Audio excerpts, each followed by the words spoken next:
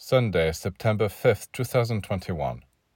Suppose you want to help someone, but through ignorance or clumsiness, you end up hurting them instead.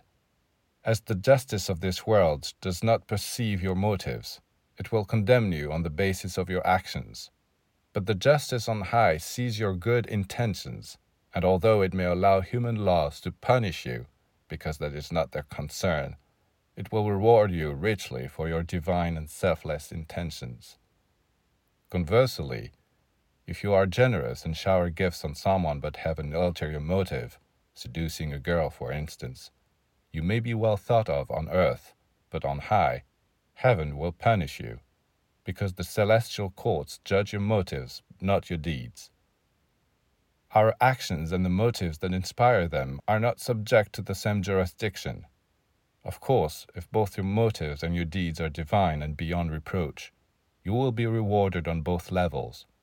And if you break the law on both levels, both courts will condemn you.